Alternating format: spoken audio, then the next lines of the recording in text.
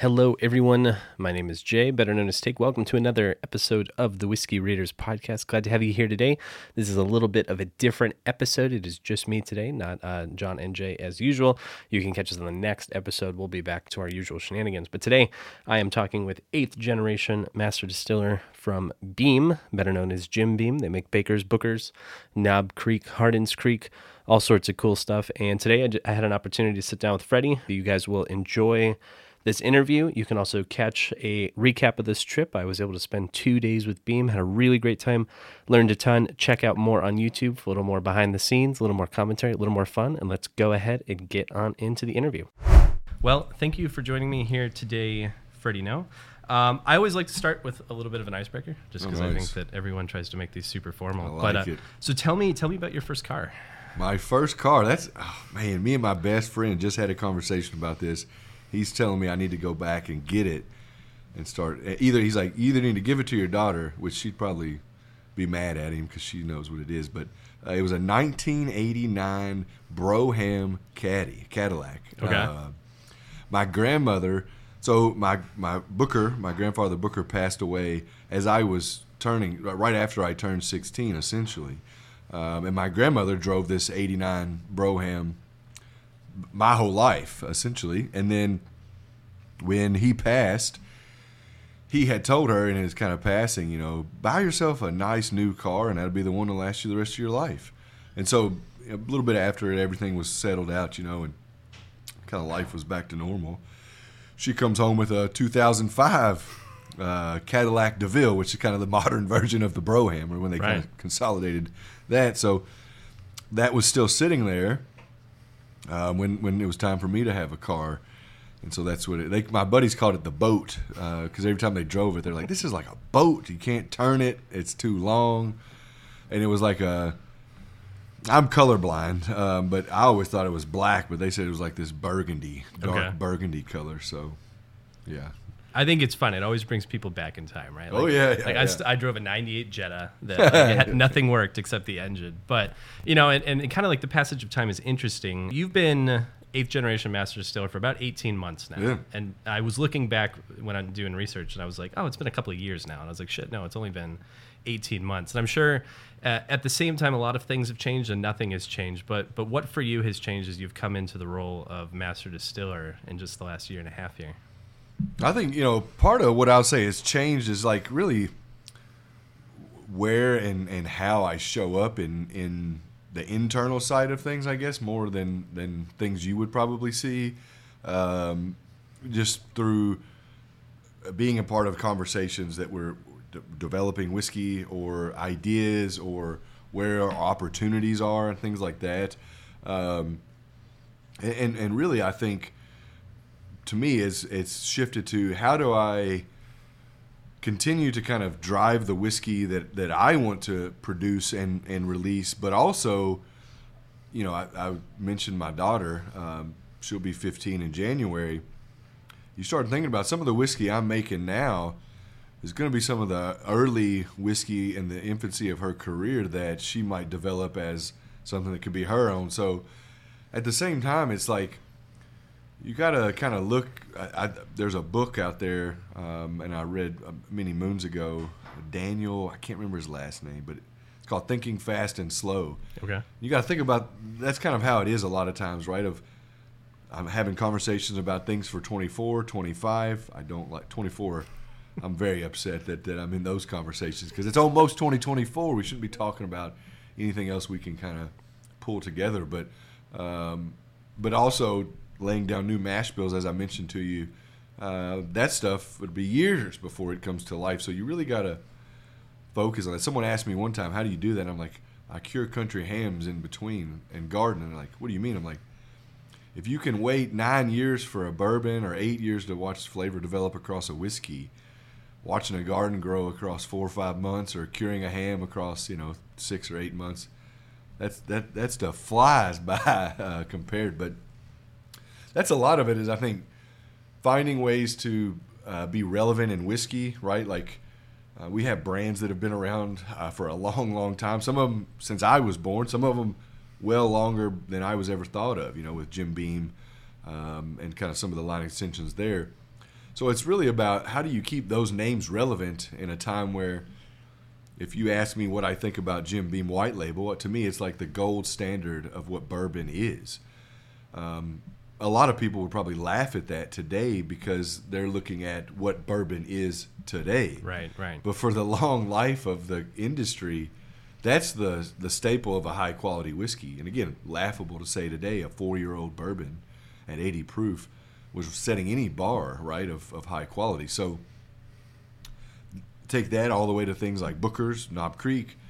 They need to be relevant in today's whiskey as well, and finding the right ways to articulate that is a lot of how I'll say. I've had the ideas. It's more of how to articulate that idea to maybe the marketing team who, they're not making whiskey, so they don't really understand what it is that I'm trying to bring out in the whiskey, but how do they need to market it to people that are looking for that? So that's more of it. It's kind of like the gray space is where I've probably shown up a lot more and kind of articulating the one side to the other. Sure. It's funny you mentioned Jim Beam White because I always love when I speak with people from brands and I talk to enthusiasts and they're like, oh, but that Jim Beam White, like no one would want that. And I'm like, this is the house that like Jim Beam White built. Like without Jim Beam White, there'd be no Hardens or anything like that. No, absolutely not. I say it a lot and people probably don't really. Maybe we could do a better job of educating that, but we make Jim Beam the same way we make the whiskey that goes on Hardens or Booker's. It's how we articulate it outward from the back end of it that makes the other ones different or unique and special, whether it's grain differentiation, fermentation differentiation, distillation, aging. Each of those things takes our brands into a different location, but the same rigor that goes into those high-end releases goes into Jim Beam White. So don't fret away from it. It's a utility. It's a tool, right? That's what I look at it. Every whiskey is a tool for an occasion. There's an occasion and experience for Jim Beam White. It definitely doesn't show up the same as Hardin's Creek or Little Book, right? But those occasions exist where I enjoy Jim Beam White. Those occasions exist where I enjoy those higher-end releases as well. It's a tool for an experience to me. Totally. And that's a really good segue too. You have 4 expressions of Hardin's Creek under your belt at this time. And, clearly you've been developing Little Book as well. That's through many chapters. Mm-hmm. How can you compare and contrast like creating a Little Book batch versus the new Hardin's Creek? And like, what has that taught you about the way you create new whiskeys for like a new generation of drinkers? Kind of two different folds. A lot of it for even Hardin's Creek is going in and maybe something I've already earmarked for something else. Now that there's a new brand to tell a story maybe better than it was, is maybe I got to go back to the Knob Creek team and talk about why I want to position some of these unique barrels to be set up for Hardin's Creek and what maybe we're going to do differently to support Knob Creek differently. Where Little Book was more of picking up kind of things that were the land of misfit childs, right, from misfit toys from the movie, and putting them together initially. And now I'm going in and blocking stocks in advance to do the same thing. So it's kind of two different ways. I think what Little Book is there for is for people to go and explore new territory in American whiskey. And then when I'm developing Hardins is more of, it's the credentials we've had all along. We just haven't had the right brand to maybe bring those whiskeys to life, right? I talk about the brands. I look at them kind of like people in a way, right? Because there's so much I know about each of the brands and the whiskeys and the DNA. There hasn't been the right person to be releasing these upper-aged expressions that highlight unique areas, because these brands have been built off of all of the locations, have been built off of all of the whiskeys or their own specific whiskey. Now that I know the nuances of each of the brands, I've got a place that I can take something that maybe doesn't fit Knob Creek, but is a small part of the backbone of Knob Creek, and highlight it over here on Hardin's Creek. So it's more about using it as a tool to showcase some of the credentials we've always had and kind of been sitting on, maybe enjoying ourselves behind the scenes, and bringing them to life in a way that, to me, I don't like the whiskey that's not raising the bar of education either to you or to a consumer. If you're drinking the whiskey and trying to figure out what you like about it, I hate that. I want you to be able to have that open conversation with me or someone on our team if it's submitting the questions or whatever it is.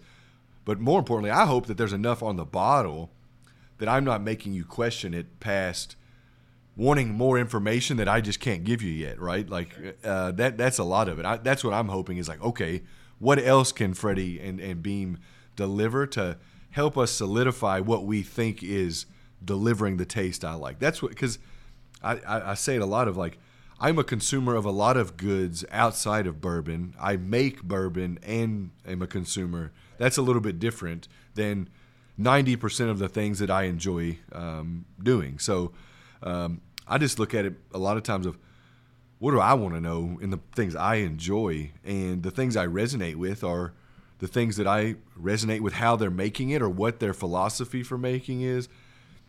And I feel like that's what I'm here for, is to give that to consumers, and hopefully at some point they resonate with that philosophy or that brand and enjoy our whiskey, because that's what it's for. We're making whiskey to be shared and to be enjoyed. So.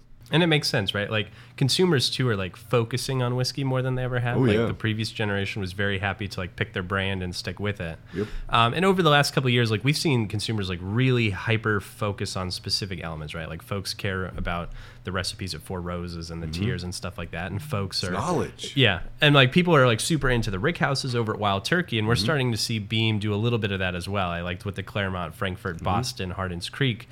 Do you guys have any plans, or are you interested in like starting to continue that with other brands like Knob Creek, maybe like focusing on rick houses? Or I wouldn't say, we've got a lot of different brands, and there's a lot of different ways to focus on that. So not saying that they'll focus on that element, but Knob Creek is going to be having a new release come out in the next year or so that goes in a different direction than some of just maybe elevating age for Knob Creek. And then other brands, other things, right? So to me, it's how do you highlight those things that are unique to the warehouse or unique to a specific one, and then how do those two things how are they relevant together, right? Like Hardin's is a great place for that, where Knob Creek is already got a lot of things that's kind of representing and what I'll say should be used to educate people within whiskey on.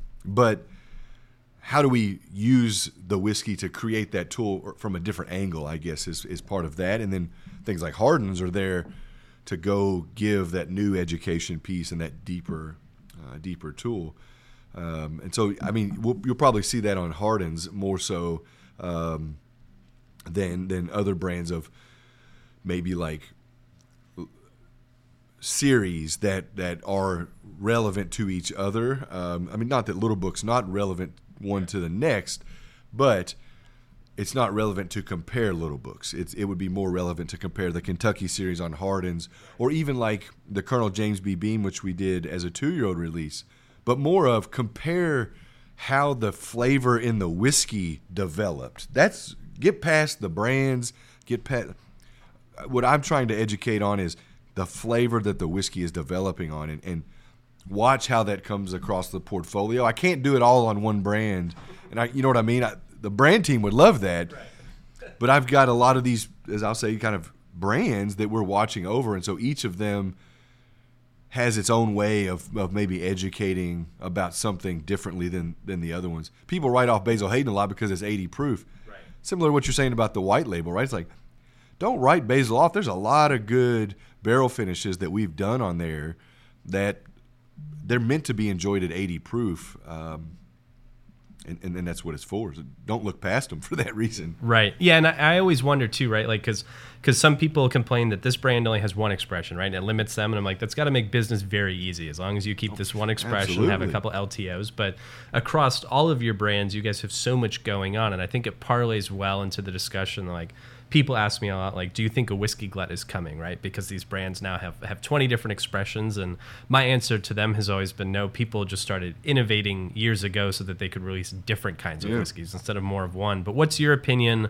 on the volume and just popularity of whiskey in general? Is there a glut coming? Are you guys focusing on overseas, or are you just trucking on? I think there's so many different elements that would give you the answer to if you told me there's no international growth at all, then hell yeah, there's a glut coming, right? Because these distilleries have been ramping up production, ourselves included, in anticipation that there's international growth. We see it in certain areas with certain brands too as well, and that's a lot of it. But I can't answer that, right? Where I want it to go is an international lens is open, because if you look at world whiskey as a whole, I think bourbon is probably the most abrasive to the thought processes on the background of it. And then so we need to educate in a little bit different way. So it takes a little more time probably to get – I say that because if you look at Scotch compared to bourbon and then compared to Japanese whiskey did a great job of using the educational tools Scotch had already laid down, right, to educate on what's unique about or how Japanese whiskey elements are. I think we're just getting out of what are the elements of bourbon in America. So there's one journey that's going on there. And then internationally, we're still on that journey of what the hell is American whiskey, or what is bourbon, and what's, I use the word blending. A lot of my competitors won't even say that word still. And to me, that's a detriment to the international growth, because when again, I guess I can't really speak for their brands, but all of our brands are blended versions of how we make them, set in these warehouses, different locations, and then blending them back to the profile. We're not just setting a warehouse full of it and making it one. There's a lot of pockets that we bring together. That's blending.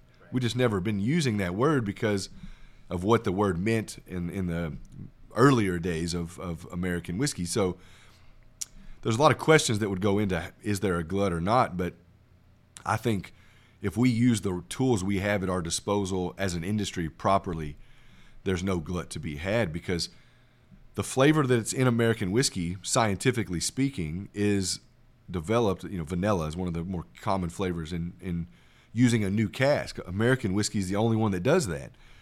That's the most liked flavor across the world. If you take every culture in the world, what's the most commonly liked thing? Vanilla. So there's a place for American whiskey in all of these cultures. It's how's it showing up? Is it articulated as vanilla, or what are the words they use in their culture that reference back to the flavor of bourbon? That's kind of like that, not so much guessing game, but that's where the Japanese word of gemba, where you go learn in this market how they consume products today.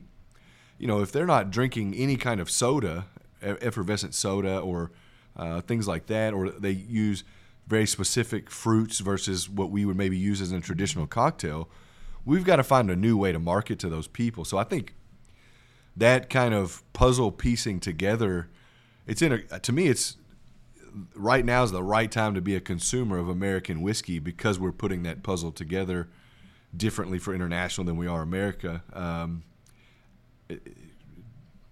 Go enjoy it, right? Go find those bottles and deliver what you like. That's the biggest thing for me. Is I don't like sharing the tasting notes a lot. I don't like when people are kind of sharing their tasting notes so detailed, because your culinary experience delivers your sensorial whiskey experience, and use it as a guide. But if you're not tasting it, don't think you're the moron. It's you're the person you're comparing to, and your palate.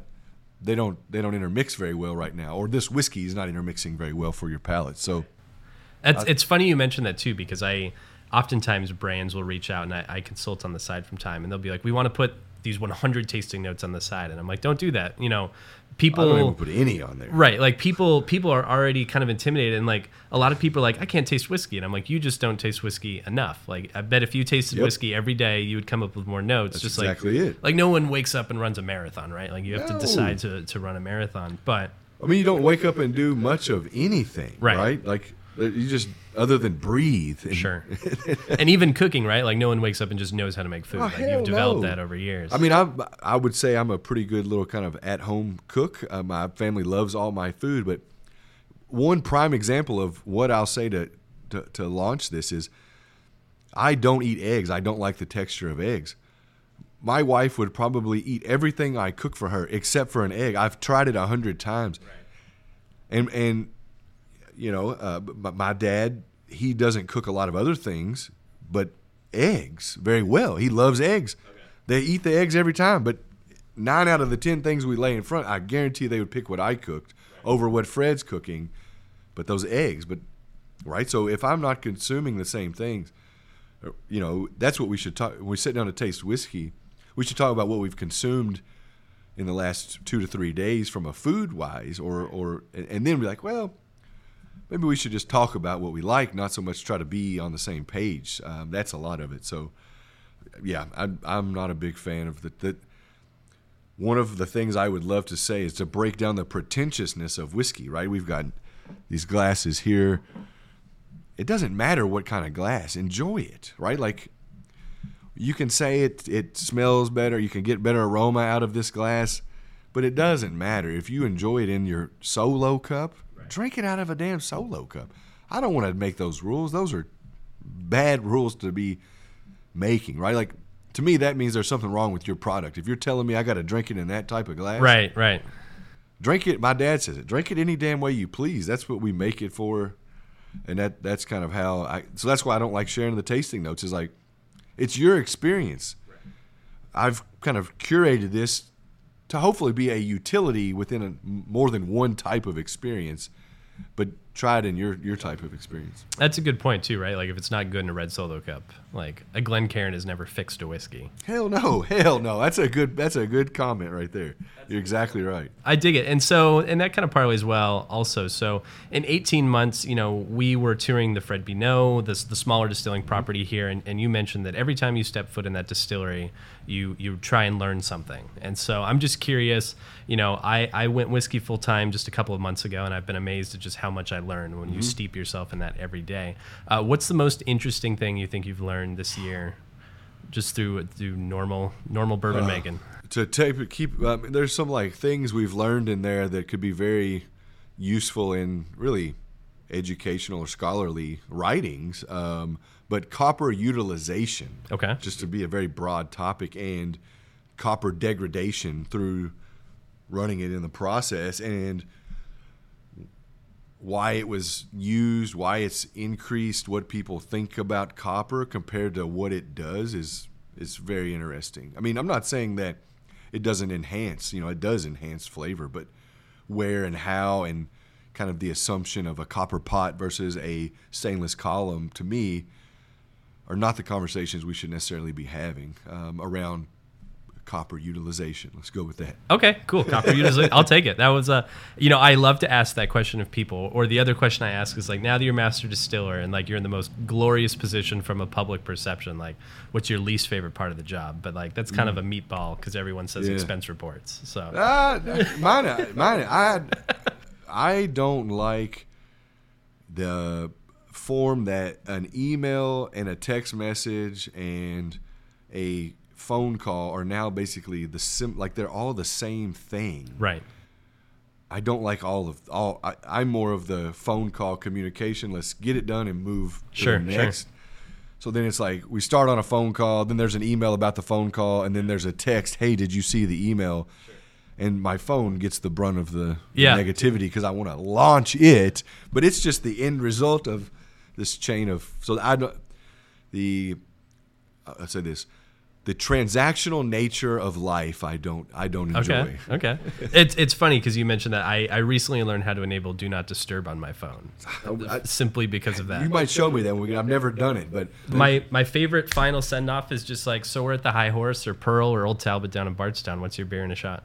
Ooh, Corona is the beer for sure. Okay. There's not even a question asked about that. That's my favorite beer. Okay, I like it. That's the only beer. Well over there's laughing, but that's the case. That is not the beer I would have expected. Really? I like it. I dig good. It. A lot of people say that, actually. But so a Corona, it's got to be, if we're doing a beer and a shot, I'm going to make everybody go back to the roots, Jim Beam White. So Corona and Jim Beam White. All right, Corona Jim Beam White. I know what I'm drinking at Taj tonight. Hell yeah. Cool. Well, thank you for your time, Freddie. It's been great to have you on. This was Freddie No, 8th generation master distiller here at Beam, and I think it's time we drink some whiskey. Cheers. Appreciate it. Cool. Thanks man.